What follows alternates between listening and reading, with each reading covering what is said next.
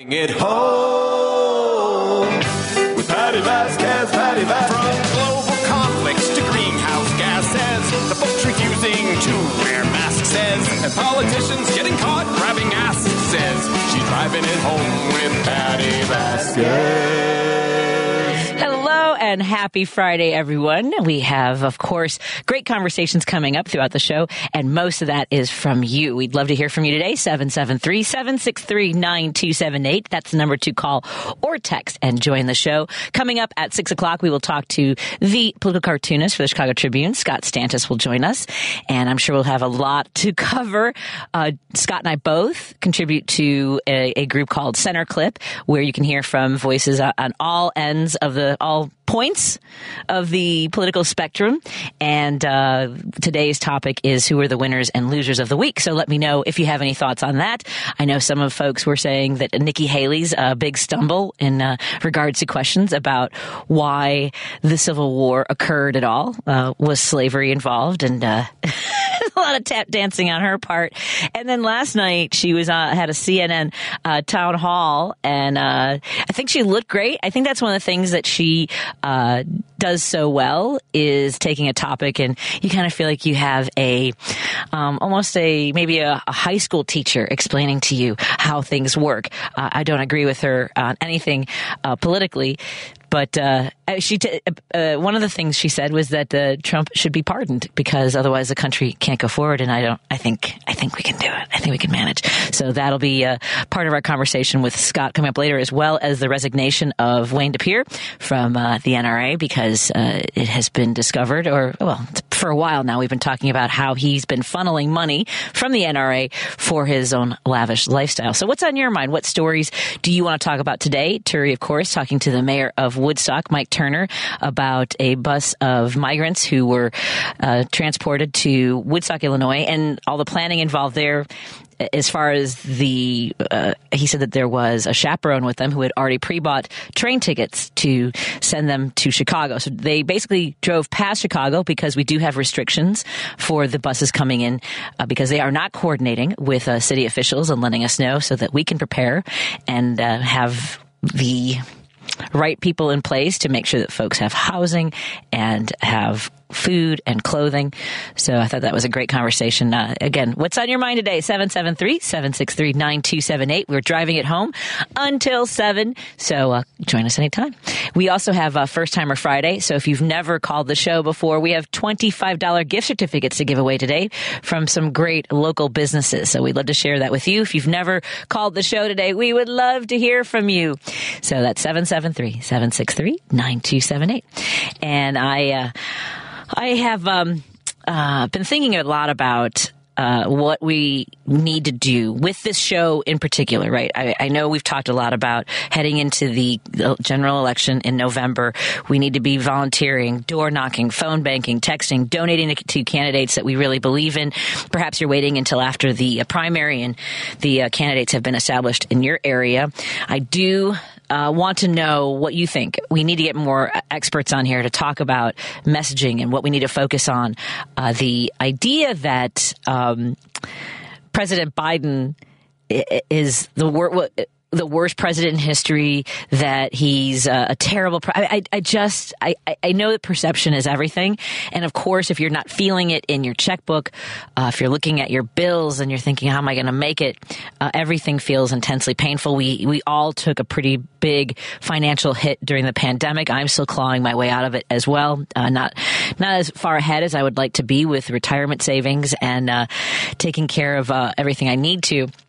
My goal in life is to make sure that Declan, my son Declan, who is intellectually and physically disabled, has all the care he will need for the rest of his life. And so that's my priority. And so in addition to that, make sure that my son Griffin, who, needs to know that he has the support. It won't be all on his shoulders. And he knows that we take those plans into account for his future as well. one of the reasons I ran for office in 2019 is because Illinois at the time was one of the worst states in the country when it comes to services for individuals with disabilities, whether they're infants all the way through the end-of-life care. There are some great organizations that are stepping up and doing the right things. And like Little City is using grants to build facilities that will provide care for those who are aging, because you think about it, not only does somebody have physical and intellectual challenges, then as we get older, that can be exacerbated by health issues. Some people who maybe develop arthritis or Alzheimer's, or all the things that maybe as we age can be a struggle. In addition to that, being physically challenged and intellectually disabled can really be a lot of work. And when I ran in 2019, I would tell people we're one of the worst in the country, and I would share that information. And unfortunately, that continues to be the case. The candidate that I ran against does not seem to be carrying the banner, as she said she would, fighting for the care and the services, support services, and not just care. A lot of it is also access to work, making sure that those who do provide the services have pay, so that we have a very robust labor force that can care for individuals. So I am very disappointed, because there is word today that there are going to be many providers across the state of Illinois that will be cutting hours. And that's not sustainable for families like mine. So those are some of the things that are on my mind today. And as we head into the general election, what do we need to be focusing on? The idea that, President Biden's speech today, I loved his, essentially, I love President Biden's kickoff speech today. And when he said, I am grateful that my Irish doesn't always show, meaning his anger, his passion or rage. But that was a great moment. What were your thoughts on President Biden's speech today? We'd love to hear from you. 773-763-9278. Again, today we're going to talk to Scott Stantis, the political cartoonist for the Chicago Tribune. He'll be joining us in the 6 o'clock hour. And we have First Timer Friday coming up at 5:30. You can give us a call at 773-763-9278. And if you want to know about the signal, sometimes folks are like, where else can I listen to WCPT 820? You can listen to us on TuneIn, on your TuneIn app. You can search for WCPT, and you'll find Driving at Home with Patti Vasquez streaming right there. You can also watch our Facebook live stream. That's WCPT and the Patti Vasquez Show. You can live stream our show. But if you have never called the show before, we have some great gift cards from local small businesses.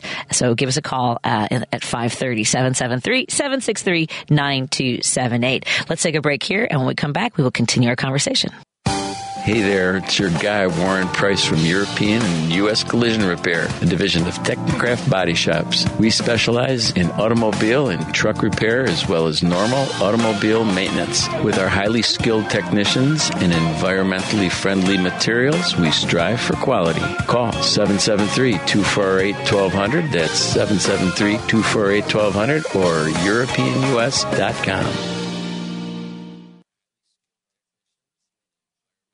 Patti Vasquez is taking your calls now at 773-763-9278. Driving it home with Patti Vasquez now on WCPT 820. The phone lines are open. We'd love to hear from you. Again, at 773-763-9278. Let's kick it off with Dave in Hoffman Estates. Hey, Dave, what's on your mind, my friend? Hey, Patty. Yeah, just talking with Paul. I read about a good week ago, but I realized they've got this shutdown, partial shutdown that's only like 2 weeks away. And that short-term spending bill that they approved in November extended the funding for the Department of Veteran Affairs and Department of Housing and Urban Development and a few other agencies until January 19th. And the budget deal is not reached before then, only those offices would be forced into a partial closure. But VA does have some advance appropriations to keep the hospitals and benefits offices and most other operations going past the date. But a partial shutdown may have a limited impact on the military and the veterans and that. And the Defense Department funding, as well as Homeland Security and the rest of the government, only runs until February 2nd, too. So, and if the budget ain't reached before then, and that would affect the troops' paychecks, and non-essential base services would shutter, and family moves would be postponed. Wow. And unconscionable. Right. Yeah. And if I were to wager, I would say that they will let the government shut down. I think Republicans want to make it seem as though if you're suffering, it's the president's fault. They do everything they can to make President Biden look bad. That's their singular focus. They only passed 23 bills last year because they're so focused on working for constituents. I'm not buying it. Yeah, and they keep saying they want to compromise, but yet the House Republican leaders have insisted that spending limits must be part of any full-year budget deal, while the White House officials have insisted that the lawmakers follow the budget outlines agreed upon early last summer as part of the debt limit extension deal. So there's the loggerhead they come to now. Yeah. And look, if the Republicans really had any concerns about our debt, they wouldn't have run it up under President Trump. They wouldn't have given massive tax cuts to billionaires and corporations. If you look at Massachusetts, they added a 4% tax increase on people earning over $1 million, and they now have $1.5 billion they can use to help people to expand education, to provide an opportunity for a better life in Massachusetts. And that's a state run by Democrats. So, yeah. And then how'd you like that? In the news, was it this morning or last night? They were talking about with this Trump with this emoluments clause, and there were all these multi-millions he's got in from China, and then a couple of these, about 4 or 5 countries, multiple mega millions he's getting from them. It's like just whatever rules they've had, he just tears up, and I don't know, the Congress and the DOJ and that, nobody seems to be able to pull their tail from between their legs. It's like this rule is eternal until it applies to Donald Trump. Right. So and then lastly, so you get to the others, when you mentioned about that what the hell, Lapierre or whatever. Wade Lapierre. The now resigned and completely embroiled in scandal, although he has been for a while. It's just whether or not people turn their attention to it, and how people. It is. Look, I was thinking about this on the way here. I feel bad for people who fell for so many lies in so many parts of, culture in the United States, whether it's gun ownership, whether it's women's reproductive health. They fell for it, and some of them are waking up to it, and others are doubling down. And I think that the amount of money that the NRA has both benefited their own livelihoods as well as had a massive impact on gun legislation by making legislators afraid they'll either be primaried or someone will have more funding than them, because that's what their PAC does, is only elect people who say all guns anywhere, no matter what, no matter how many children are slaughtered in their classrooms, no matter how many people are killed in their places of worship or their grocery stores or movie theaters, or it's just, that's what they do. I feel bad for people who have fallen for that because we all pay the price. Yeah, because if I recall right, you might be able to check up on that after I hang up, but he, back a couple of years ago, he was trying to grift off of the money from the NRA to build his enclosure around his home, like a wall, like a fortress almost, So yeah. So he couldn't, so he could be safe. I thought that's kind of odd. This man's a gun owner. Why would he need to be encased in a fortress? Right. Anyway, they shot him down. Pardon the pun. They shot him down. They didn't, let him get the money for it. But he wanted to build a gated fortress for himself at his home with a big wall. So anyway. Let you go here, and thanks. Have a good weekend, and be well and be safe. Thank you. Have a great one. Take care. Let's get to Paul from Seattle, the host of Kitchen Table Progressives here on WCPT Sundays. Did I hear you earlier in the day last weekend, or was I not looking at my clock correctly, Paul? You did hear me earlier in the day because it was a special extended 3-hour edition of Kitchen Table Progressive on both New Year's Eve and on Christmas Eve as well. So, yeah, because the family meeting they're on sabbatical for a couple of weeks. Gotcha. Well, that's great. Good to have a little time and stretch out a little bit with conversation. Right, and they will be on sabbatical again this Sunday and the next Sunday, and there's going to be a great new, not me in their place this weekend, but another great new show that everyone should tune into. Which will be from 4 to 6. There's a new show that will be on just debuting this coming Sunday and the following Sunday. So. Oh, Karen from Chicago, one of the top fans of the Stephanie Miller Show. I'm like, Paul, who is it? Where are we going? That's right. Yes. That's right. Paul just got in my ear. Thank you. Was that on the air or was that just in my ear? It was just me? We can do that? Hold on. Because, I don't have you rolled up. Holy cow. I'm sorry. Paul, I got distracted by something that hasn't happened before on this show. Hold on a second. There's the on-air button. Go ahead. All right, yeah, so I can be on the air if you want me to, but I can also be in your ear and just feed you things. That was so surprising. I haven't had that happen in a long time.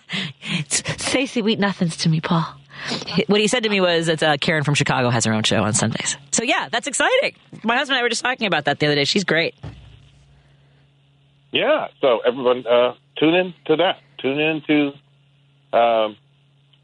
this Sunday. It will be at, I can't, all the times are almost 4 o'clock. Gotcha. Right. Well, that doesn't help that you're calling from the West Coast, so that jumbles things up a little bit. I don't know what time zone I'm ever in. What did I call it? Oh, I know what I called it. Nikki Haley and the Pardon. Yes.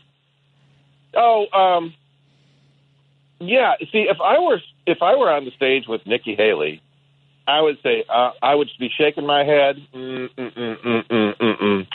I'd say, Governor, I'm sorry, Governor, but a good Christian South Carolina knows that pardon and forgiveness requires repentance. Repentance. Look, even Richard Nixon resigned. That's at least admitting he did something wrong, right? Okay, so, and he did say, the American people got law.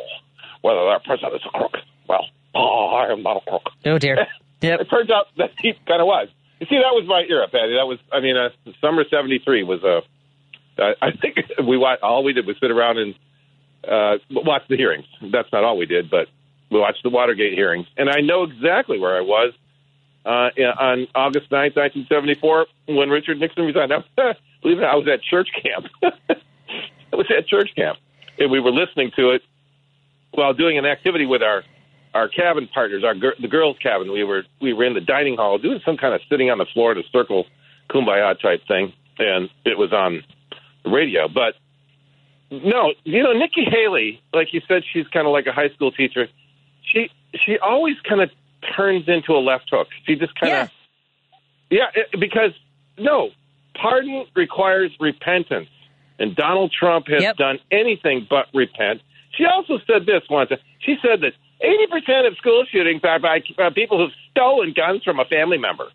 I wouldn't characterize it exactly. I would say 80%. That's true, the statistic. 80% of school shootings are by shooters who got their firearm from a family member who did not secure the firearm and should be prosecuted for that. Yeah, exactly right. They didn't steal it.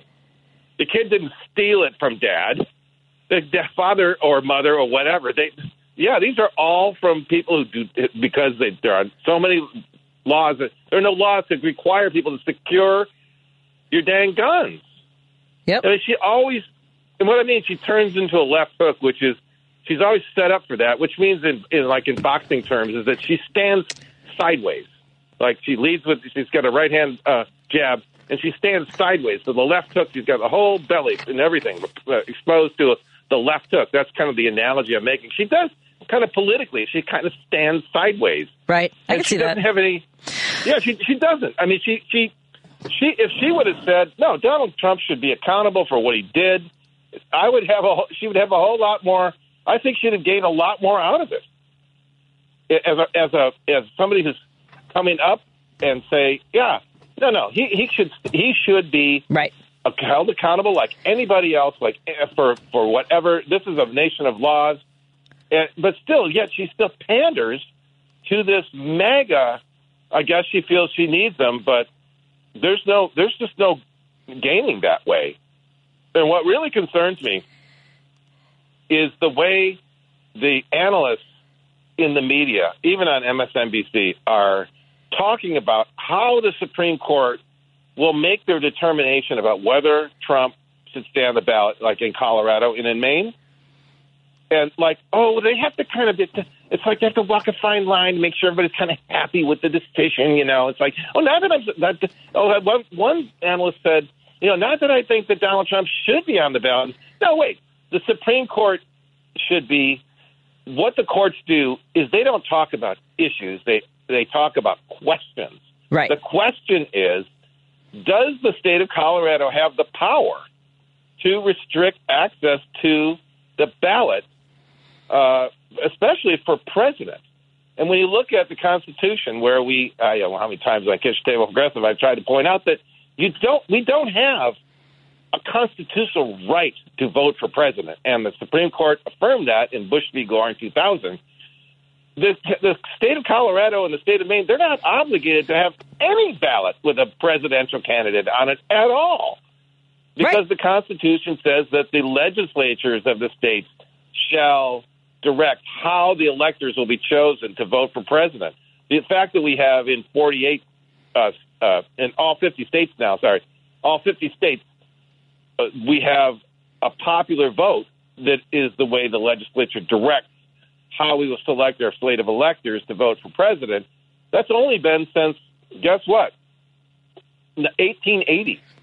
The president, James A. Garfield, was the first president, the 20th president, to be elected by, supposedly, a popular vote of the people. Abraham Lincoln wasn't.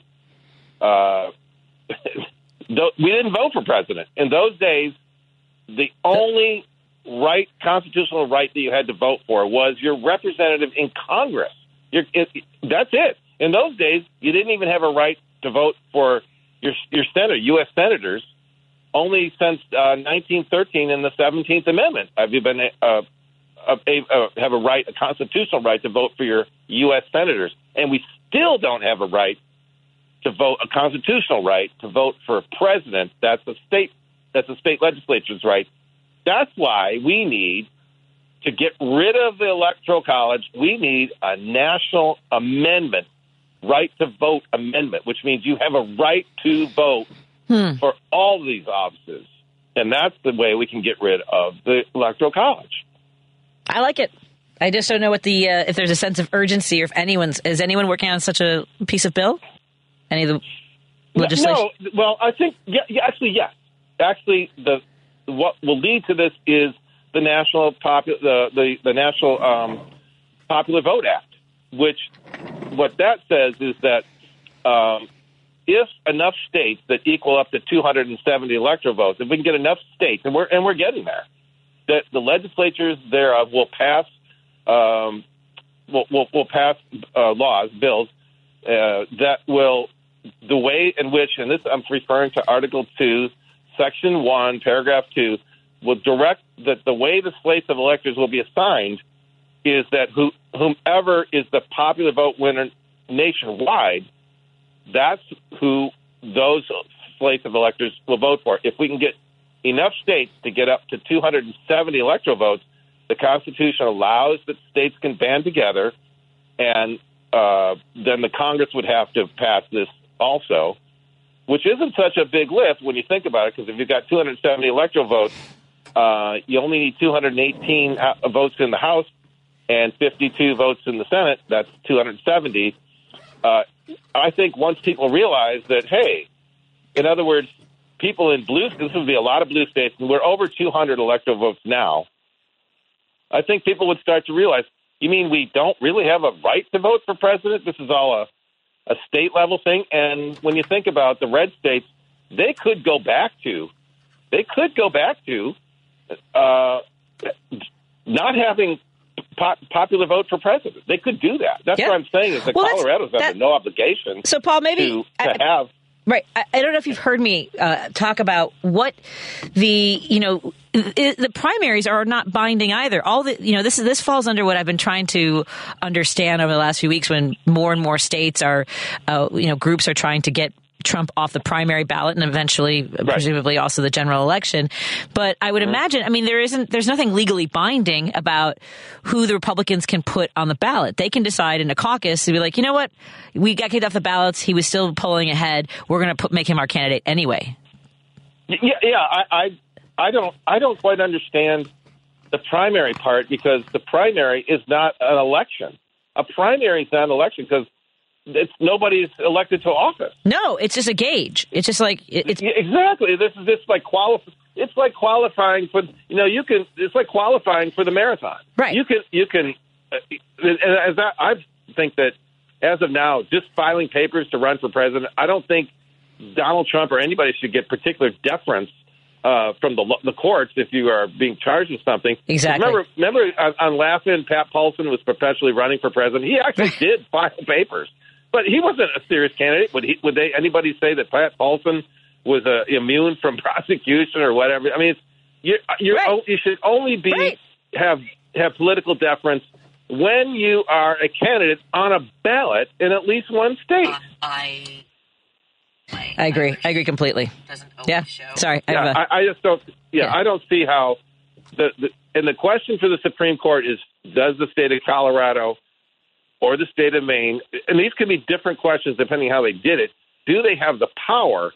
Because the Constitution is all about powers of the primary political structures, which is the three branches of the federal government and the states. Do the states have the power to decide who can be on a ballot?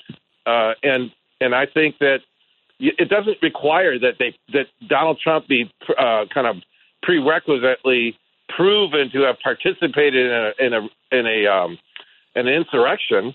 In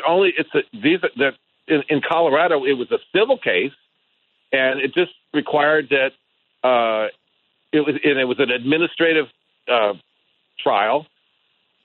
It only requires a preponderance of the evidence to say that he probably did, and in that regard, under Colorado state law, no, he doesn't. He can be excluded from the ballot. A ballot for president that we're not required to have by the Constitution. Right. Yeah. So I think that's the question the Supreme Court should be asking, not, how are we going to slice it so that everybody's happy, right? Right. So that the Trumpers, it's just like, no, because we're a divided nation. Well, this is only going to keep us divided when the courts kind of pussyfoot around with it, trying to second guess and make everybody happy. Stick with the law. I mean, I thought the conservatives were all about constitutional originalism anyway. Exactly. That's what I was about to say. Is that's the whole. But by the way, I think DeSantis yesterday on CNN said that he wants to, as president, he'll presumably have, or whoever's president next, may be filling the seats of Alito and Clarence Thomas. Those are his words. He said that that's a possibility or likely, and he said that he wants jurors, he wants justices who will interpret the Constitution as it was written. Although that's the thing, is acting as though the founding fathers somehow had this sacrosanct ability to determine what we were going to be doing over 200 years later, or how that should be applied to us in modern times. I have a big problem with that, but it has to be a living, breathing document. I mean, I've made this too long of a discussion, but I've said the same thing about the Bible. I've seen the literalists that say, so in other words, does it not apply? I thought the Bible was timeless. I mean, you can't say that. But here's the thing about Samuel Alito that makes me really laugh. Samuel Alito was the one who wrote the majority opinion in McDonald versus Chicago, the case that imported, or I'm sorry, I'm using the wrong word, the 14th Amendment into the Second Amendment. And it made it so that the states, because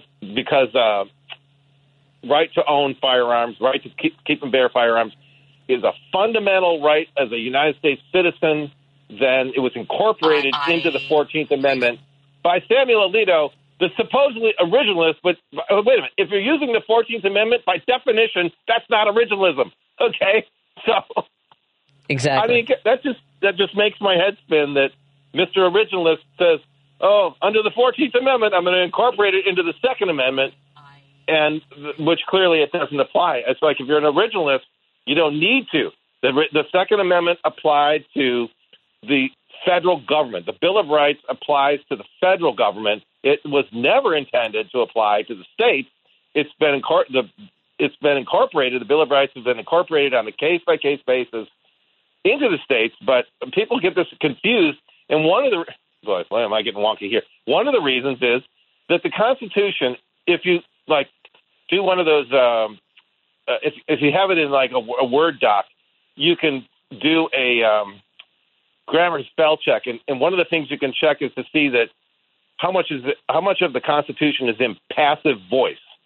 So the difference being like Patty threw the ball to Paul. That's active voice. Passive voice is the ball was thrown to Paul. So in other words, the subject is not there. The 38% of the Constitution is in passive voice, which makes people think that it applies to everybody. It doesn't apply to the states. It's a doctrine of government. It's a charter of governance for the federal government. And in the Second Amendment, not the infringement shall not be infringed. That right there is where you got the passive voice. Shall not be infringed clause applied to the federal government, not the states. Right. Yeah. Yeah. Explain to people everything. I know. I'm sorry. I'm getting too wonky, but it's just kind of the way I am. Hey, no, that's why you have your show here on Sunday. So this Sunday, right. Kitchen Table Progressives, hosted by Paul from Seattle. What's the times this weekend? Is it back to 6, or you said you're doing a longer one? No. I'll be back on at 6, and this weekend. Because of the fact that have you noticed this, that the New Year being on Monday, New Year's Day, like the year hasn't really started yet. It doesn't start till the 8th because a lot of people have been off still. Yeah. Oh yeah. Traffic is super light in Chicago, by the way. It's shockingly light. Yeah. Right. So politics doesn't start till the 8th. So I'm going to be talking about I have a special person on who's going to be talking about. We're just going to talk music, entertainment, pop culture, and kind of light stuff. Kind of a change of pace, and then we'll come charging out with the politics after that. Outstanding. Everyone tune in on Sunday. Thank you for calling in, Paul. Always great to talk to you. Thanks, Betty. Thank you. Okay, take care. I've got to run. I'm super late for my break because we have to get to our First Timer Fridays. We have gift cards to give away from wonderful local businesses and beyond. So I'll tell you more about that when we come back. 773-763-9278. If you've never called the show, we would love to hear from you. The number 773-763-9278. It's painless. I know some people get nervous. I'm very gentle. More after this on WCPT 820 Heartland Signal. My friend Marty, he wants to split the party. He wants blue folks in red states to vote green. I can see his point, though. I really gotta say, no, we can't have another 2016. It seems nothing beats orange. Nothing even freaking rhymes with it. What's a battered nation supposed to do? His Royal Orange Highness, he does love to divide us. We gotta stick together and vote blue. When I recycle, I'm green, green as green can be. I do my level best, yes, it's true. But when I'm voting in November, I promise to remember it's us against him, gotta vote blue. Don't think I'm a hater, I love Ralph Nader. I don't blame him for the mess in Y2K. With those who represent us, I'm playing the percentages, voting blue down the ticket all the way. Yesterday we were talking a little bit about third-party candidates, and again, I get it. I want to have I want to have more voices. I do want to have more ideas. I do think that one of the big places we need to be putting our energy is into ranked choice voting. I think that's how we open up a lot of these races and have more people participating and represented. So I think that that's got to be something we all really turn our attention to. It's not going to be this year. That's not going to happen. So we have to be focused on making sure that Joe Biden is reelected. And by the way, so it is First Timer Friday. We would love to hear from you. We have some great prizes to give away from our friends at places like Gindo's Spice of Life Hot Sauce, Brown Sugar Bakery, Crave Brothers Farmstead Cheese, Sam's Famous Salsa, Timeless Toys, Rollicking Buckaroo Pepper Jam and Seasoning Blends, the Hungry Monkey Baking Company, Uve Kitchen and Wine Bar right here in Chicago, and our friends from BootTights.com have given us some gift cards as well. Visit them at BootTights.com for some great choices if you wear tights or socks. Just a lot of great stuff on BootTights.com. So 773-763-9278 is the number to call for your chance to win a gift card from one of those great businesses. I want to remind folks that I will be performing at the Laugh Factory on January 28th. That is a 7 o'clock show. We will be giving away some tickets, maybe in the 6 o'clock hour. We'll give away some of those tickets as well. It's going to be a great show, including comedian Paul Farvar, among some other talented comics that I love joining on stage. I was talking about what do we need to focus on heading into this election season, because it's go time, folks. And our friend Larry in Wheeling says, on the topic of what we can do to support Democrats and democracy, here's an idea. Regarding putting Joe Biden in the best light, Joan had some great points. Joan said somebody has to take charge of things like lighting when Joe is at a podium, because I have to admit, because he squints when it's bright. I don't know about that. I could see that. Unfortunately, I was thinking that President Biden does kind of look like the angry old man puppet that, what's the name of the comic, Paul? Do you know what I'm talking about? The pepper on a stick. Jeff Dunham. Are you familiar with Jeff Dunham? I don't think you're on. I am vaguely familiar with it. He's the puppet guy, right? He's a puppet guy. Yeah, he's got different. He's got like one guy in a turban, and he's got an old guy, Ahmed or something like that. Right. Not very. I guess not user friendly. No, not you. I actually worked with Jeff Dunham back in the 90s, and it was so funny because there are comics you work with who get a little angry that their careers aren't farther along. And we were working at the Zanies in Vernon Hills, and he was kind of lamenting where he was. So I'm glad that he's become wildly successful. At one point, he was one of the comic back then, or he was always he was on the Tonight Show when Johnny Carson was hosting. That's how long. Okay. He's been doing comedy for over 30 some years. Did he ever get to do panel with Carson? I don't know if he did, but the reason I say pepper on a stick, he had a puppet that was just a pepper on a stick, and he would have throw his voice into the box of puppets, and the puppet, the pepper on a stick would correct him from the box. That was kind of what I remember. But that's over 30 years ago. He's always been as long as I've known him, he's been a puppet comic, a ventriloquist. Yeah. But I have to say, I was watching Joe today, and I was thinking of that one puppet. Do you think that, is it the fact that he squints, I guess? I don't know that maybe he can't read the teleprompter without I have to have a significant amount of lighting to read things. Yeah. But maybe it's the lighting on the teleprompter. I don't know. It is disorienting to be in the light in general. Oh, absolutely. When the bright lights are on. Yeah. That takes, you would know way better than I do because I've only performed so few times, but you don't even really see the audience with the lights. You have to kind of get used to it. Well, Paul, not once, not twice, but at least 3 times I have fallen off a stage because of the lights. Oh, my goodness. And that was in my 20s and 30s. I used to fall off. I don't get that close to the edge anymore. But yeah. Have you ever seen Kelsey Grammer when he fell off the stage? That's so horrific to watch. Yeah. Well, there was a comedian I had on here a while ago, Sonia White, who remembers, and this was in the 90s. She remembers me just head over, my feet. I flipped into the audience. I miraculously I was in my 20s, so you can bounce back in your 20s. If I did that now, it would take me months. Yeah. But she remembers that. That's how badly I fell off the stage. I slipped on the ice on Sunday, and I'm still feeling it. Right? Yeah. I almost wiped out on New Year's Eve. The whole parking lot, no ice. I found this little tiny, really just about 3 inches wide, maybe 10 inches long, and my foot just caught it, and I nearly wiped out in the parking lot at the venue I was performing at on New Year's Eve. Yeah. If I'd fall, yeah. It's much different in your 50s. Sorry. I don't tell you it's going to get worse. Plus I'm carrying a little extra weight, so you also fall harder. Yeah, just saying. You get rid of that. I'm so Midwestern now, though, that instead of counterbalancing yourself on the ice and trying to fight it, you just take the fall. find a soft spot to land on your body. And right. Land. Learn how. When I used to horseback ride when I was in Girl Scout camp in the 80s, we actually had. I used to go horseback riding all the time. We even did like barrel racing, and I did a lot of trail riding. But we had whole sessions on learning how to fall off a horse. And they would take us to this patch of almost sand. So it was, and you'd learn how to roll with your if you're falling, you have to tuck and roll basically. Now, were you on a horse Yeah. when you practiced falling off a horse? Yep. I mean, I didn't know if they yep. put you on a ladder and then just fall off. Nope. I don't know. Fall off a horse. It just and we all took turns. We learned how to bareback ride, and we learned how to fall off a horse. Were the two weird things that I developed skills in as a 12-year-old. I don't know if I can. Skills to have. Yeah, I don't know. 40 years later, if I can still fall off that horse the same way, I might want to give it a shot. So.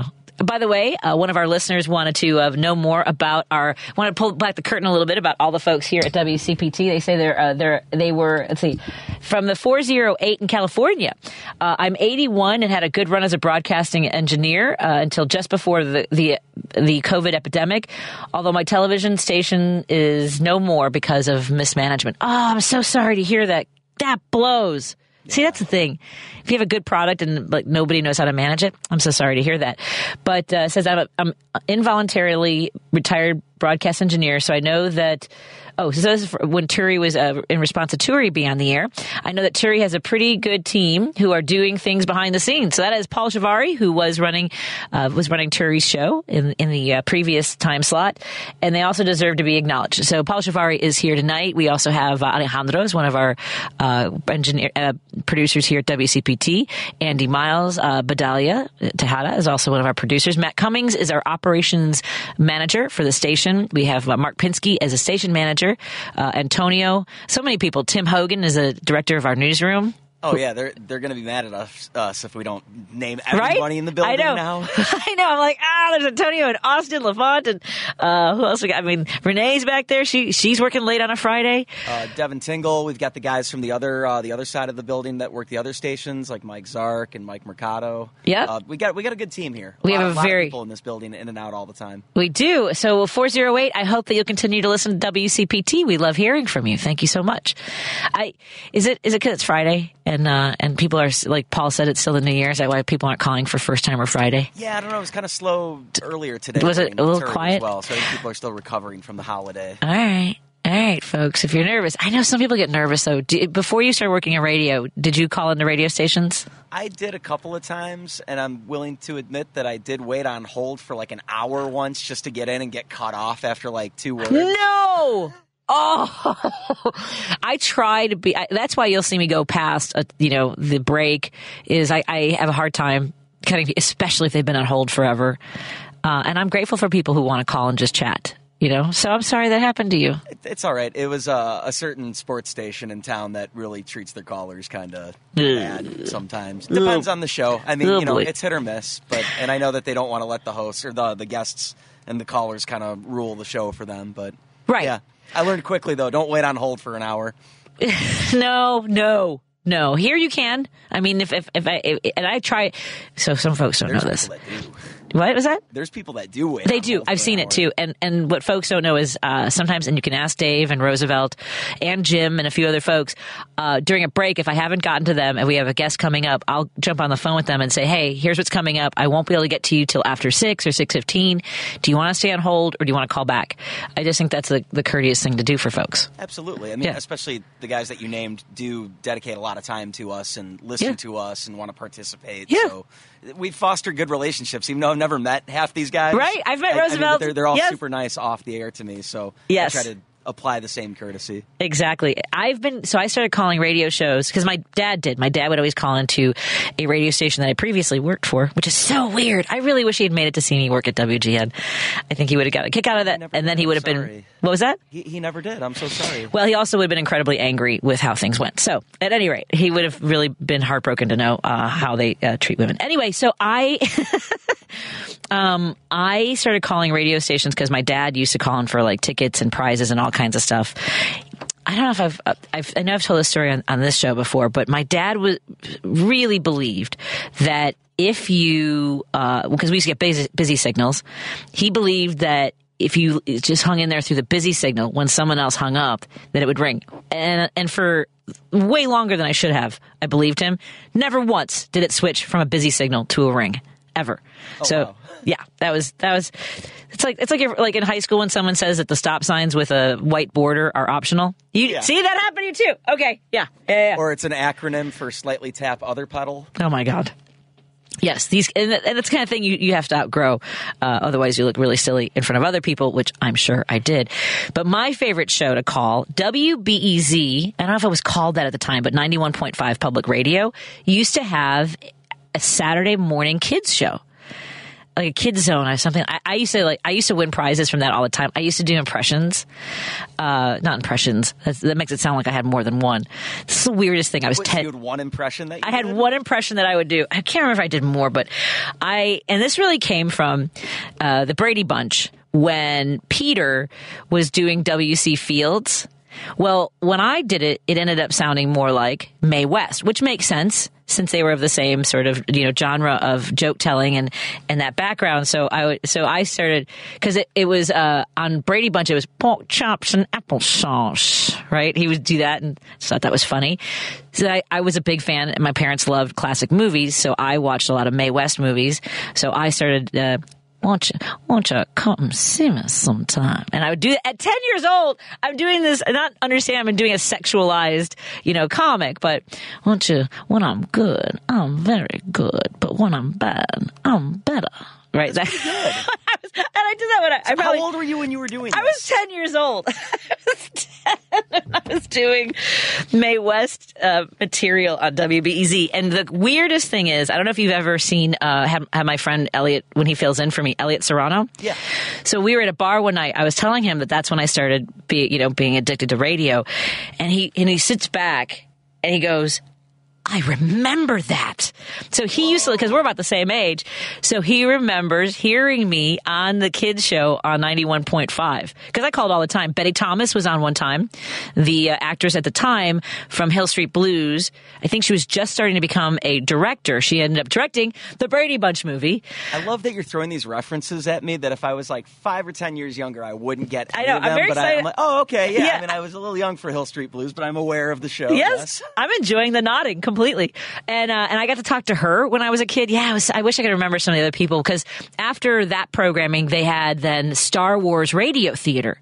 Okay. On WB, and again, I don't think it was WBEZ. It might have been, but that was, so Elliot, big Star Wars guy, he would listen to that and then hear me on the show. I wish we could pull it. I don't know if they have the audio. Like I wonder if I could contact WBEZ and ask them if they have the Betty Thomas interview from their kids show.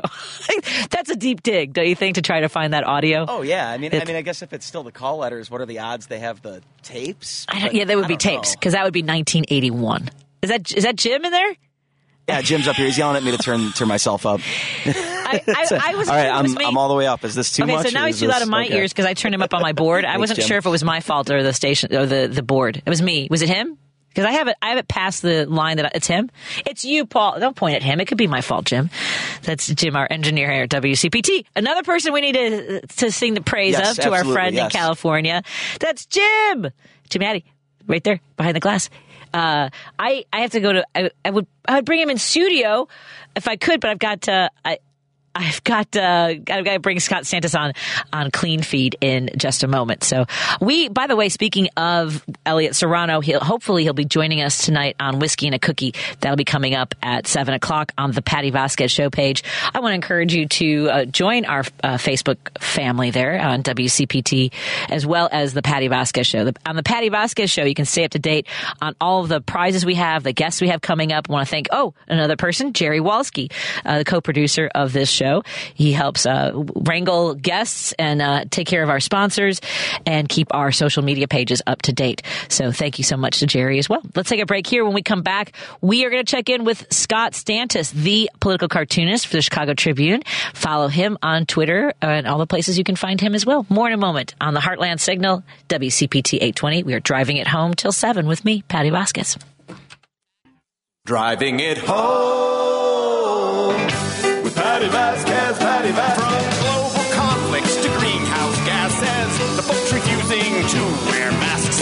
and politicians getting caught grabbing ass, says she's driving it home with Patti Vasquez. Hey, happy Friday, everyone. I'm so excited to welcome to the show our good friend Scott Stantis joins us. Hey, Scott, how are you doing? Hey, I'm doing great. You know, that segment before, I've known you for how many years now? Lots? Lots. You never heard that story about me and Elliot and NPR? I've never heard your impression of Mae West. I mean, it's amazing. Oh, thank you. I guess I guess I should share for our listeners now in Minneapolis, St. Paul, listening on KTNF 950 AM, that when I was a kid, there was a great show on our public radio station. I don't know if it was WBEZ at the time, but they had a Kids Zone show, and I used to call and win prizes, in particular for doing impressions.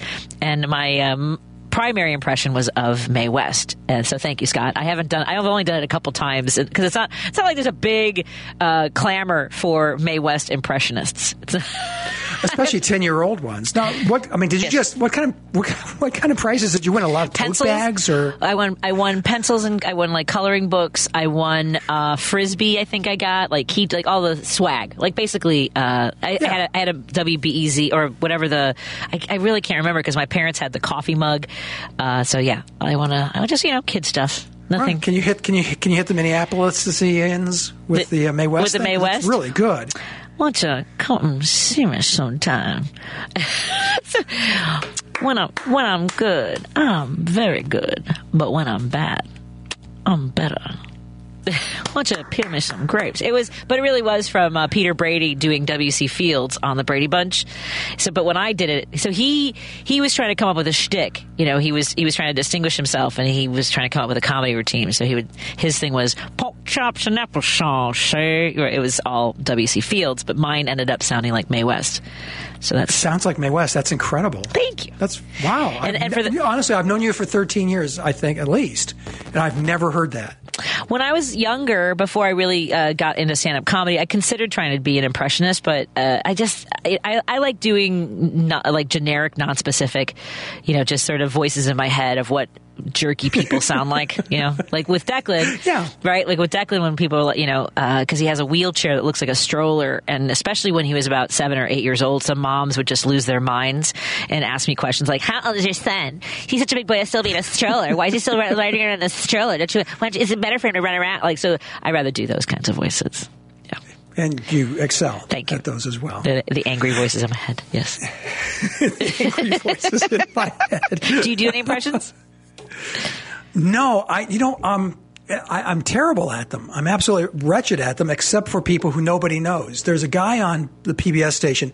He did. I don't think he does it anymore. He's head of the planetarium down in like Orlando or something. But he talked like this. He says, "And now we're going to Jupiter, and won't that be fun?" Oh dear! And you're just going, yeah. It was just nobody knew who he was, but it made me giggle, and that's what's really important. Right. Well, that's the thing. I like doing, the characters in my life, or the way I imagine the best way to present them to an audience is. Well, here's the thing with you and your impersonations, is that you did your mom, and I heard that for I heard that for at least 2 years before I actually met her, and holy Mary, it sounds just like her. Yeah. I mean, it really does. Sorry if she's listening, but your daughter... Elliot was over at our house one time, and he was sitting between me and my mom as I was doing her voice, and he said it was the most surreal experience because it sounded the same coming from both directions.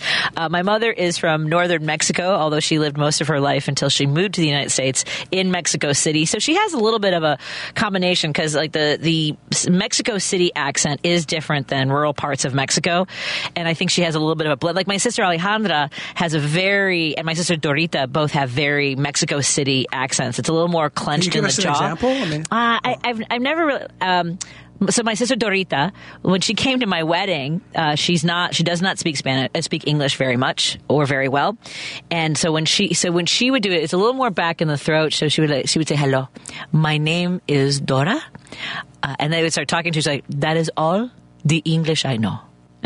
So it has a little bit of my mom, but it's a little more clipped. For her, I'm not saying all people who live in Mexico City. It's like Chicago. We have an accent compared to people in Wisconsin, right? Which, my mom's hometown is much farther than that, farther north.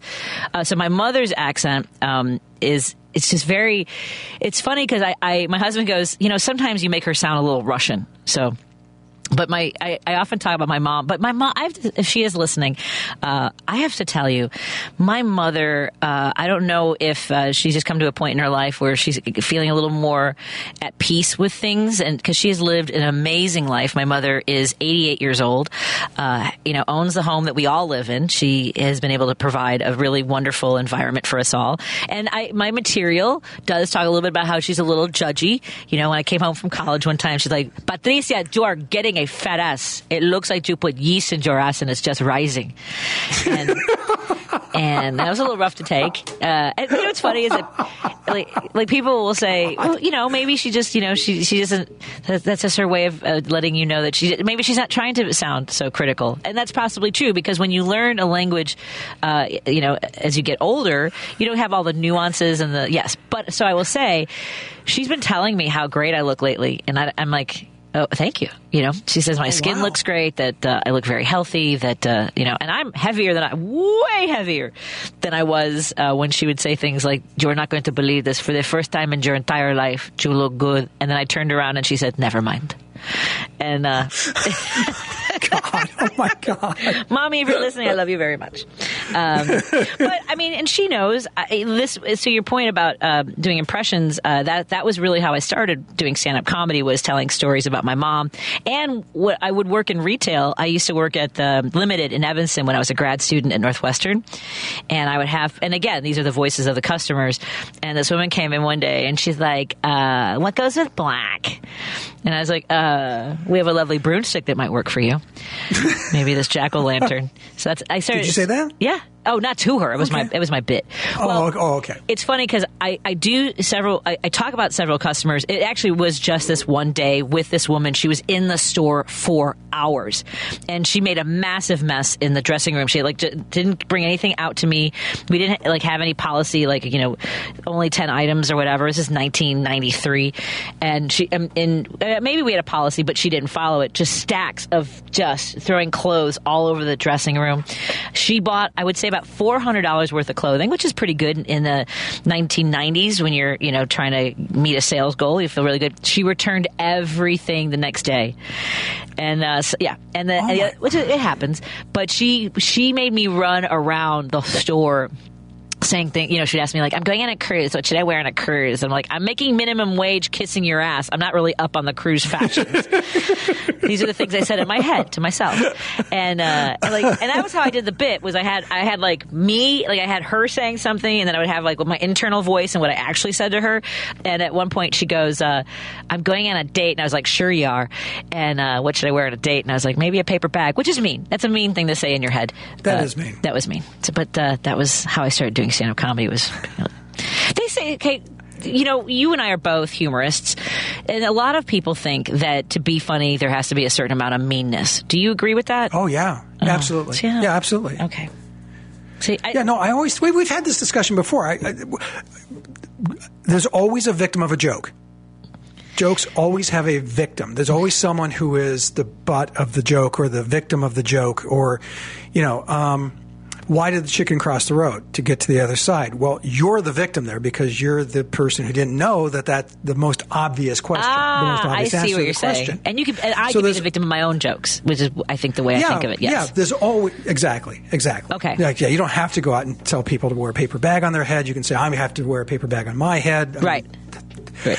When you start talking about writing humor and thinking about humor and creating humor, it gets so unfunny so fast. Oh, 1,000%. 1,000%. Do you have a bubble with a thumb in it on our Zoom? I have no. It just does Where it does that come from? Randomly.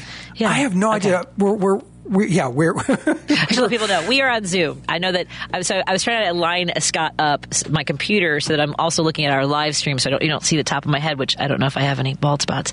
But yeah, so on the Facebook live stream, you see me kind of looking down because I'm talking to Scott on our Zoom right there. So I guess I should look at that. There you go. So there's my camera. There we go. But So, yes, okay, so I have a question for you. Okay. Go ahead, I'm sorry. No, what's your question? I'm excited.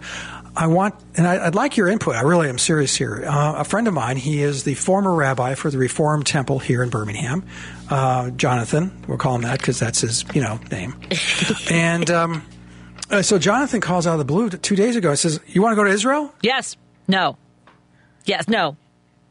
That's rough. Yes, that's exactly what I've been going through. So, the pluses and minuses. I've never been. Have you? I have not, but you know who you should talk to. I know exactly who you should talk to. Dave Lundy.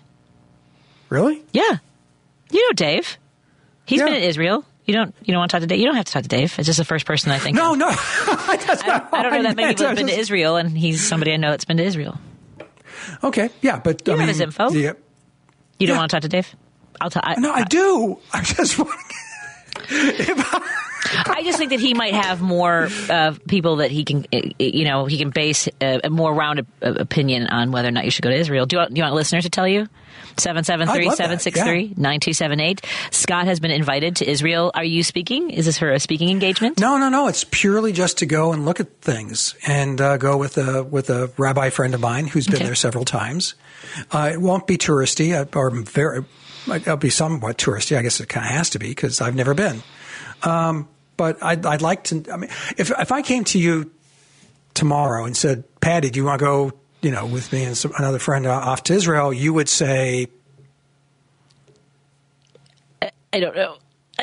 If it was a year ago, I might have a different." Yeah, it'd be heck yeah, right? Right.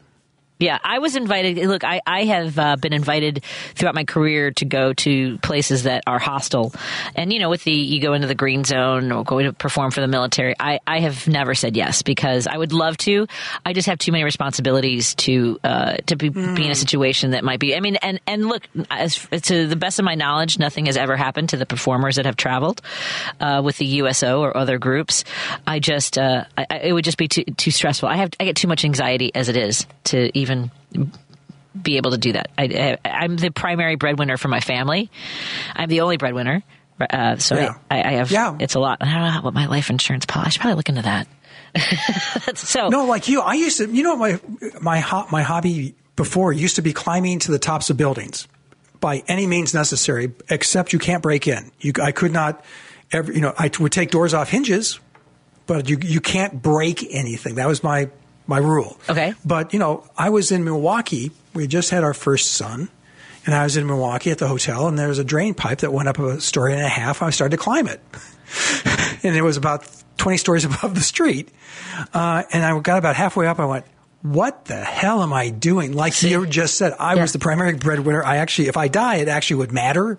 It's more than, my friends. And, so, I climbed back down, and I've never done anything like that since. So going to Israel, I think, would be a fantastic experience, especially at this time. I'd love to see, boots on the ground, talking to elected officials, talking to people in the street. And I don't know that I would get to Gaza. I doubt it. Right. Would Janine go with you, your wife? No. Well, in fact, that's why I'm asking so many people, because I told Janine, and she said, "Oh, not just no, but hell no." Oh, well, then I don't think that. Why are you talking to us? because everybody else I've talked to. No, I would say no. I'm gonna take Janine's. I'm gonna go with Janine. Already said no. She said hell no. Yeah. Everybody else I've talked to said, yeah, they doubt you. You should go. You should go. You should go. You should go.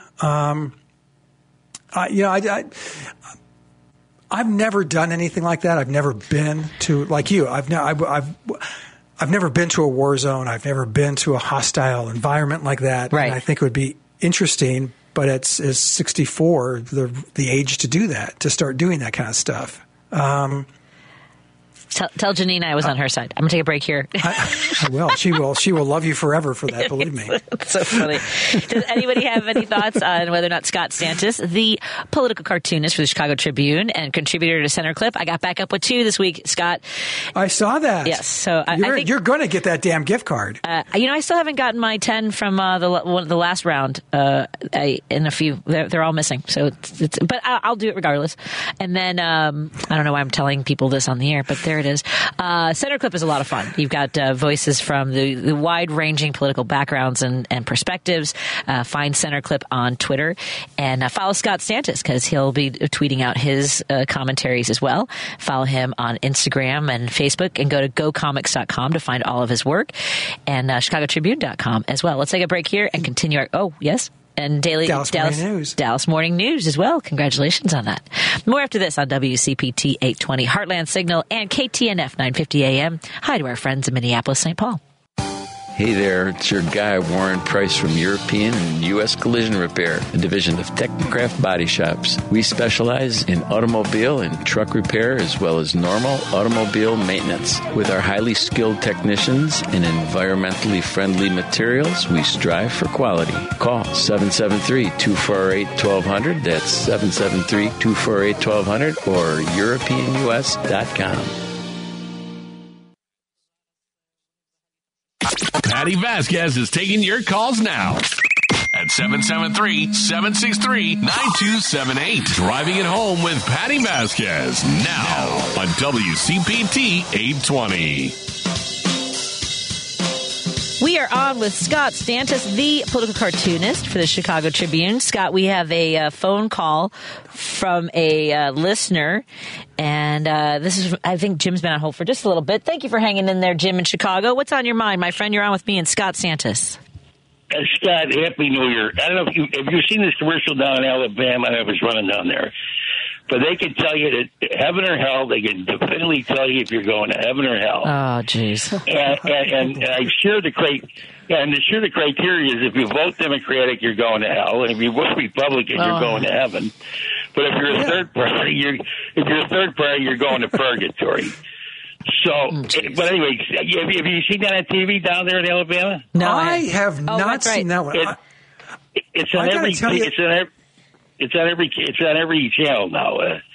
We can tell you if you're going to heaven or hell. Now, this is a absolutely otherworldly. It's bizarre. The religiosity and the injection of religion into the politics down here is so.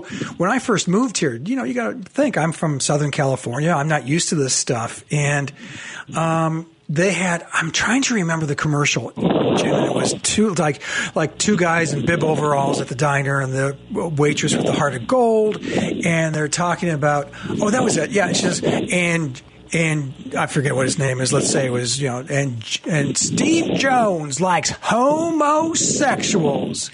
How dare you talk about my husband that way? He does love homosexuals, but so go ahead. No.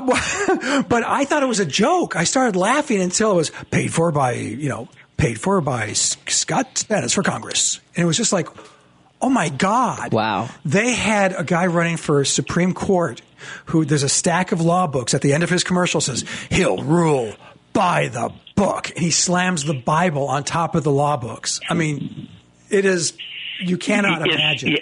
No, Scott, I agree. It's gone beyond anything in my comprehension. I've never seen anything like this. I mean, they give you the willies. Really give you the willies. Oh, yeah. Did you see that Donald Trump tweeted or truthed or whatever the hell it's called? Truthed that he is God's that he is God's chosen candidate. Yeah. No, you're going to hell if you don't vote for him. I think that's probably the criteria for this commercial. But anyway, go ahead, Scott. Let's be clear. Do you really want to hang out with them? Do you really want to hang out with a bunch of Trump supporters? Yeah, really. Well, yeah, but I mean, anyway, it's too much. I know you're right. It's too much. It is way too much, and he plays to it. Obviously, you remember that thing when he walked across the street and tear gas with the upside down Bible, and now they pray over him when he goes into the. He needs all the prayer he can get, please believe me, because if I was betting heaven or hell, I'd have to lean a little bit toward hell. But anyway, but I'm not sending anybody anywhere because that's not my job, But it's just absurd. It's on every commercial. But anyway, you have a great New Year, Scott, and good hearing your voice. Thank you, Patti. Happy New Year, Scott. I'm sorry. Happy New Year, Scott, Jim. but also Jim. Well, thank you. Thank you. Yeah, Jim, thanks. I was looking at a lot of buttons over here. I have not heard that commercial, but honestly, down here, it's one of the things that drives you nuts about the politics down here because it's a beautiful state. I'd still like to get you down here, Patty, and show you around because it's gorgeous and the people are terrific, but it's just there's something in the water. I don't know what it is because the politics are just crazy. Yeah. And like Jim mentioned, the injection of religion, and to me, I'm a practicing Catholic, and I believe in my faith, and I believe it makes me better, makes my life better. But I wouldn't for a moment, I never have said, Patty, have you heard the good word? I've never. Well, here. Let him talk for me. Scott has a action figure Pope. Is that John Paul or no? It's Francis. See, yeah, this looks good. That's a nice one. Hiya, Patty. How are you doing? Where did you get this doll? Give me a high five. Here you go. High five, Pope. There you go. I got it at some Catholic store. That's the other thing down here. This is hilarious. There's a Baptist bookstore, and any Catholicism is in the cult section. I'm not kidding. Oh, dear. That's really funny. So Catholicism is not very well regarded in Alabama? It is less. I think it's around 2.5% of the population of Alabama is Catholic. So when I got the job at the Chicago Tribune and I moved up there, and there are many, many Catholics up there, it just felt like, wow, they're not saying, pointing at me and hiding their children and say the Papist taint is there. Yikes. Get behind me, Satan. No, I didn't have to. That's Satan. I need to take a break, Scott. We're hanging out with Scott Stantis, the political cartoonist for the Chicago Tribune. We'll continue our conversation when we come back in just a moment. We still have the phone lines open. I have a gift card or two to give away for First Timer Friday. If you want to join and you haven't had the chance, we'll have the phone line, 773-763-9278. And want to invite you to my performance at the Laugh Factory coming up on January 28th. You can go to laughfactory.com for tickets. The showtime is at 7 o'clock. And comedian Paul Farvar will be joining me as well. More in a moment on WCPT 820, Heartland Signal, and KTNF 950 AM in Minneapolis, St. Paul. I'm Kirk Bankstead from the Minocqua Brewing Company, and I sell Choice Hard Seltzer, an all-natural grapefruit and lime-flavored booze that you can enjoy for only 100 calories a can. A percentage of the proceeds of each can sold goes to reproductive rights groups in the Chicagoland area. Enjoy a light, refreshing hard seltzer and support reproductive freedom at the same time. Now available at Provisions Uptown Chicago and R&J Wine and Spirits in Glenview, as well as Eastside Cafe, Coffee and Wine Bar in East Dundee, where Kate is serving up smiles. And drink responsibly. You're listening to Driving It Home with Patti Vasquez on WCPT 820. I love that Scott and I are both bouncing our heads dancing to some of the audio put together by our very own Dan Levy. Dan Levy is on another radio station. I don't know if it's tonight, but he's going to be on with somebody to talk about the best the thin crust tavern style pizza versus deep dish pizza in Chicago. So, that's not a debate. I know. It's thin crust all the way. Yeah. And get it well done. Absolutely. You get it well done so that the cheese kind of caramelizes a little bit. And the crust. It's crunchy? Crunch? Oh, it's so good. So good.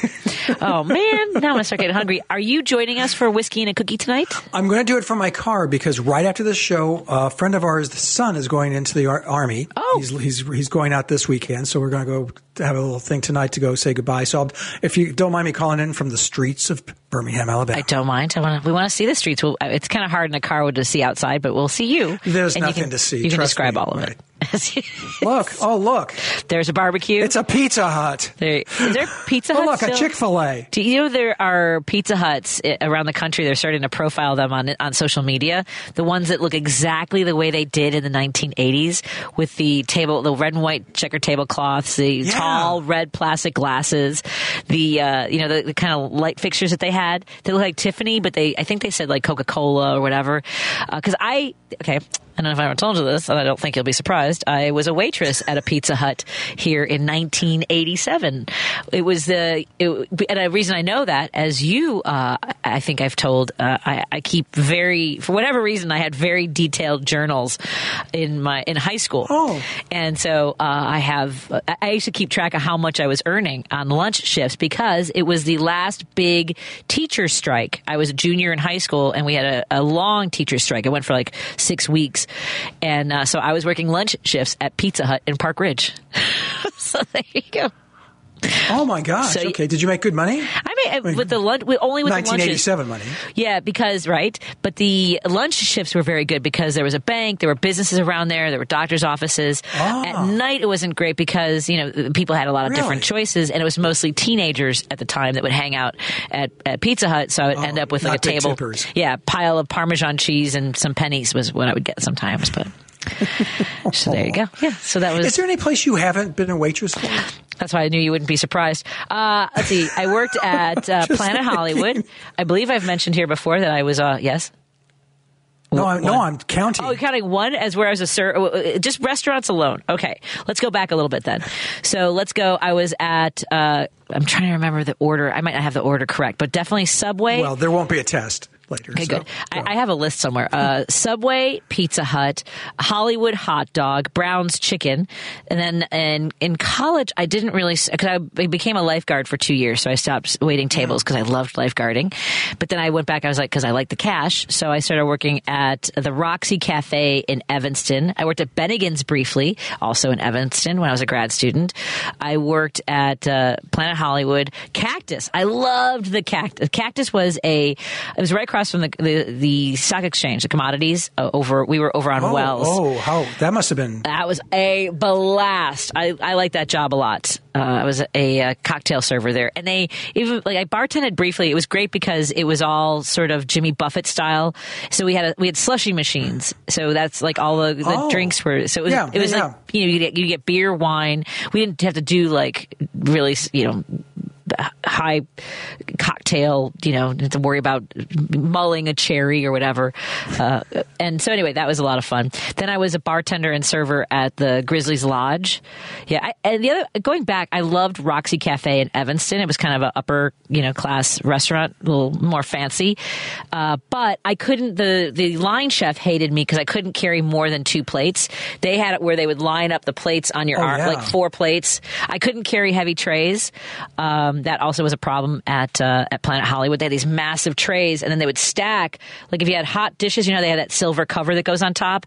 They would sometimes stack 2 on top of each other. And I'm so glad I never hurt anybody. But I remember one time I was coming in, and I could feel it tilting. It was out of balance, and I had to catch it with my other arm and not dump it out on people. Did you catch it? I did. I catched it. Yes, I caught it. Yes, I caught the tray. So those are the serving jobs that I can remember. That's only 10. Yeah. Not 10. Well, that's just the jobs in the food industry. Then I also worked at the Gap, the Limited, Marshall Fields before it was Macy's. I had over 40 different part-time jobs before I became a stand-up. Really? Oh, yeah. All kinds of stuff. My very first job there was a nail salon in the Cumberland. There's like a weird little mall that has doctor's offices. They had an old style Italian restaurant and like this little kiosk back again. And it was this would have been 1986, and 1985. And after the nail salon closed, I went in and cleaned all their equipment. I'm sorry, just remembering because it was like dead skin. Goodness. I cleaned all the equipment for like the pedicures, the manicures. I sanitized all the scissors, the nail clippers, all the the scraping equipment and stuff like that. And yeah, it was really gross. I made $2.15 an hour because I wasn't supposed to be working. Then I delivered. That was your first job. That was my first job because my doctor's office was there and I walked by and they said looking for teenagers to do part-time work, and I took that job. Let's not to get into the tall weeds of this or anything, but I'm curious, what time did you have to start that job? Because here's the thing, there's a reason I ask, so go ahead and answer the question. 7 to 9, so I worked 7 p.m. to 9 p.m., just 2 hours, 5 days. I think it was 3 or 4, maybe it was the whole week, because I went to Lane Tech. I would go to swim practice, and then I would get on the Blue Line train. It was right by the Blue Line train. I could walk or take the bus to the little mall there, and I would work 5 days a week. Wow. Yeah. Wow, to I didn't 9 last p.m. long. I didn't last there long because I hated it. It was gross. Oh, it sounds horrible. It was gross. My first job, I was a dishwasher at a country club. Ooh. And if they had a party, you could not leave. You can leave when you wash the last dish. Oh, That's when you can leave. Rich people can drink and stay late. Oh, and I'm 15 years old. So I'm getting home on a school night at 2 a.m. I'm still like, how did my parents let me... Yeah, no, my parents just didn't care. That's really what it comes down to. I was the fourth of four boys. They had three others just like me, just fine. Have fun. Yeah. Don't call. I had calls to the police officers. It was a horrible job. It was good for your pores, though. Wasn't it good for your skin? Yo, my God, I was glowing. I looked so young. I looked like a fetus. But I'll never forget the chef was actually a pretty cool guy, obviously on drugs because, he was a chef. And he would leave the walk-in open for us. He said, just do whatever you want. So we're the last ones there. And we'd make like lobster sandwiches. Oh, that sounds It was ridiculous. The stuff. Oh, yeah. It was crazy. Wow. Yeah, I worked a lot when I was a kid. I was the assistant manager at a laser tag place because it was right downstairs from where I lived. We lived in a very retail place. It was great. I was harassed a lot. I don't know if my friend Dan Zilakowski's listening, and I probably got his name wrong, even though I've known him for almost 40 years. Anyway, Dan Z. I called him Dan Z up until about 6 years ago, and I was like, I have to tell you something. I don't know how to say your last name. Zilakowski. Dan Zilakowski. You can text me, Dan. That's fine. So he and I have been friends ever since I was the assistant manager at Laser Zone, and it was Phil, Dan, Ken, and a couple Joel, who also worked with me. Joel was my prom date. He went to a suburban school and I went to Lane Tech in the city, so we went to each other's proms. My thinking was, if I'm going to spend this much money on a dress, I may as well wear it twice. So we went as friends. His dad had a Corvette, so that helped as well. I'm just saying, it was kind of fun to go to prom in that. I liked it. But Dan and their team name was Team Wild. So we had like leagues. At Laser Zone, and of course you did. Yes, of course we did. And there were people who, I know this is hard to believe that as a teenager I was very I had a lot of confidence and I spoke my mind and I was not easily swayed by people being jerks and complaining about stuff. One guy told me I was an abortion that survived. One other guy, and it might have been the same guy, said I was the kind of woman that made men gay. I was 16 years old. These are the kinds of things that people were saying to me. So that was fun. Okay. Is that the kind of crowd that laser tag attracts? No. I would say that was just, I think it was the competitive nights, that they were accusing me of, I don't know, being too slow with charging their guns or whatever it was. Yeah. So just a 5-volt battery that just charged up your gun, and it was fun. I had fun. It was right downstairs. I could maybe go in there any time of night because I had the keys. Just saying, maybe. Oh, really? That's a lot of responsibility for a 16-year-old. Yeah. I had a master key to my high school, Madison West Senior High School, because we were on stage crew. You have to get up to the crawl spaces above. Yeah. And you had to get up to the catwalk and hang lights. Yeah. Right. You can't ask the janitor every time. So our teacher had a master key to the school. And, of course, she gave it to us to open the doors, which we, of course, then ran really fast to the keymaker place. Mm-hmm. And on the back of her key, it said, "Do not copy." So just ignore that. It's for my mom. Just ignore that part. And he did. So we had like 20 of them. Oh, my God. So, yeah, we could go anywhere in the school we wanted to, which, in hindsight, a lot of asbestos exposure. Oh, man. Just saying. It's like, I wonder how many of my stage crew friends are still alive. But wow. It was wild. It was fun. Just crawling all over that place. Same thing for me, actually. I was at a theater department in grad school. I went to grad school here in Chicago, and I don't know if I should say the name of it because now I'm wondering if my key still works because I also had a master key to the theater department. Anyway, it's been 20 some years, so I doubt that it still works.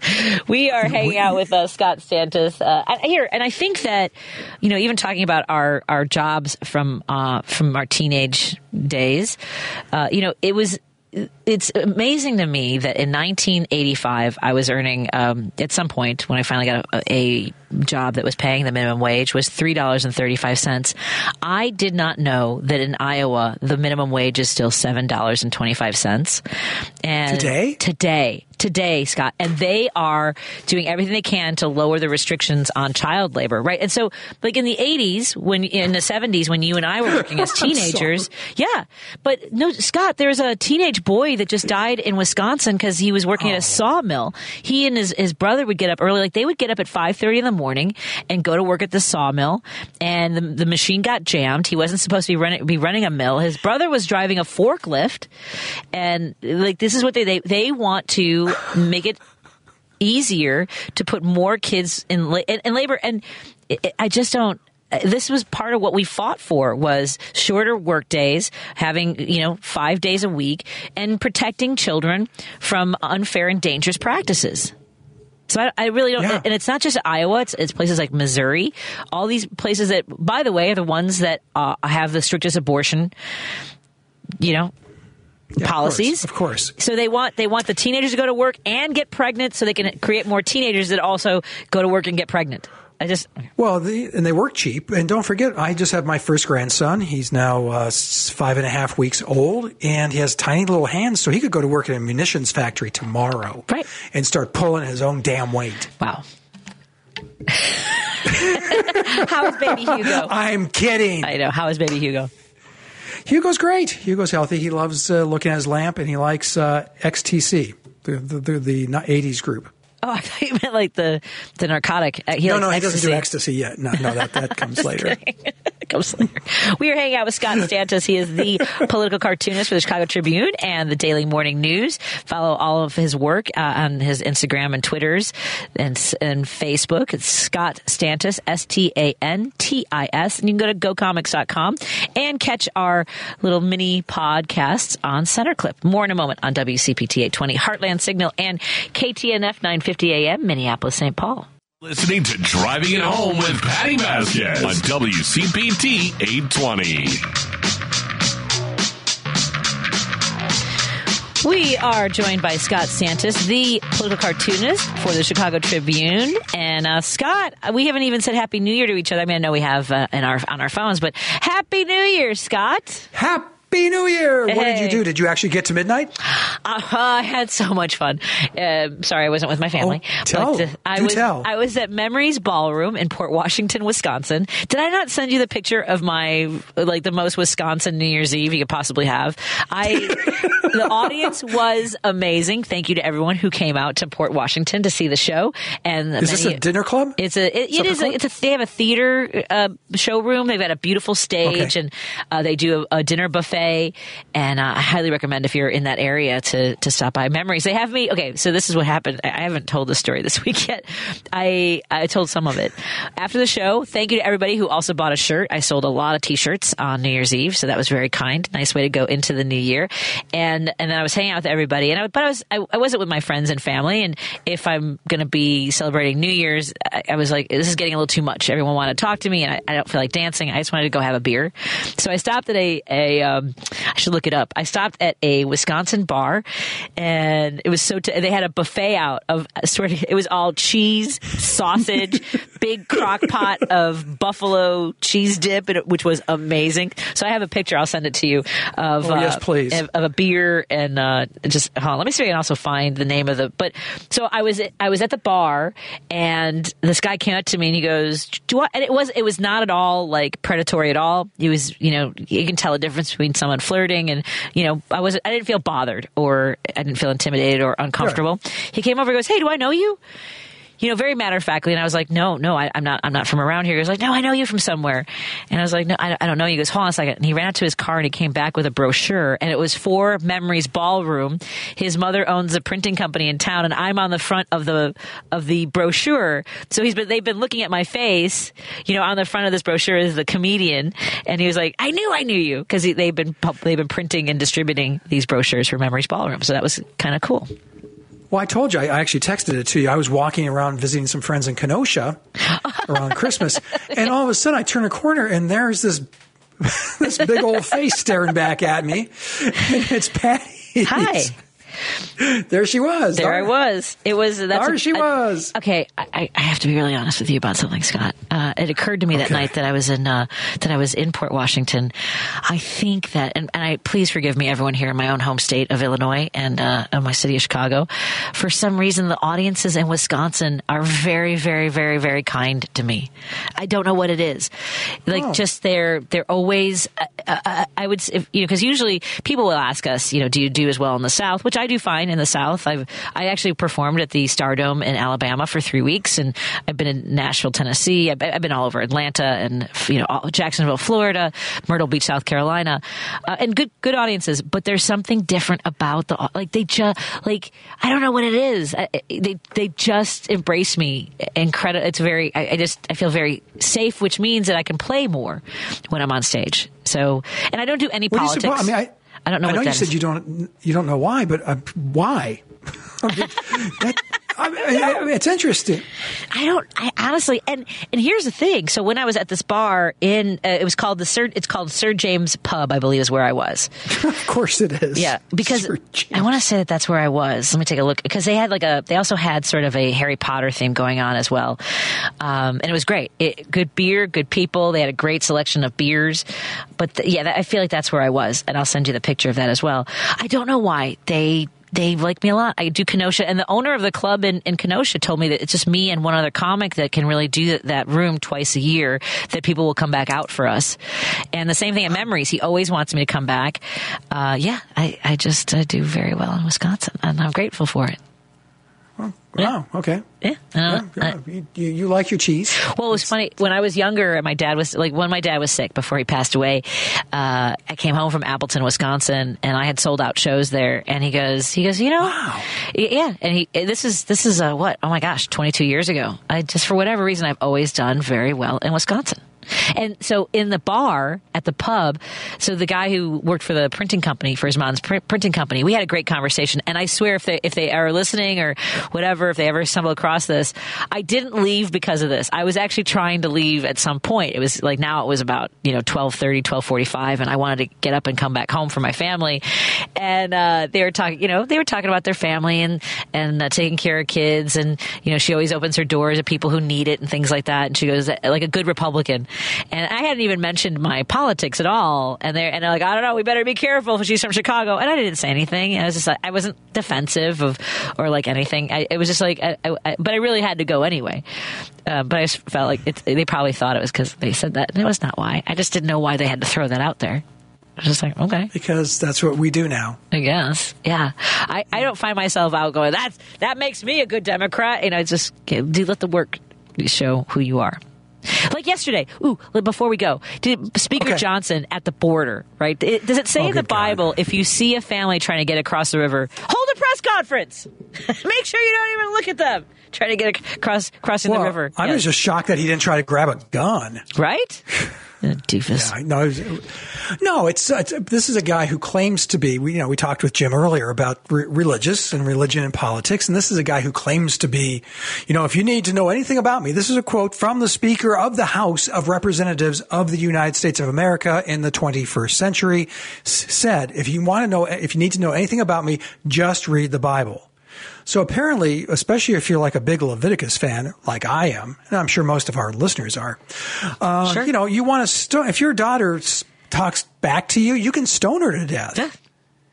Now, who amongst us hasn't done that? I mean, really. What's I'm trying to think of some of the other Leviticus stuff. You should not wear a clothing with mixed fabrics. Right. You can't eat shellfish.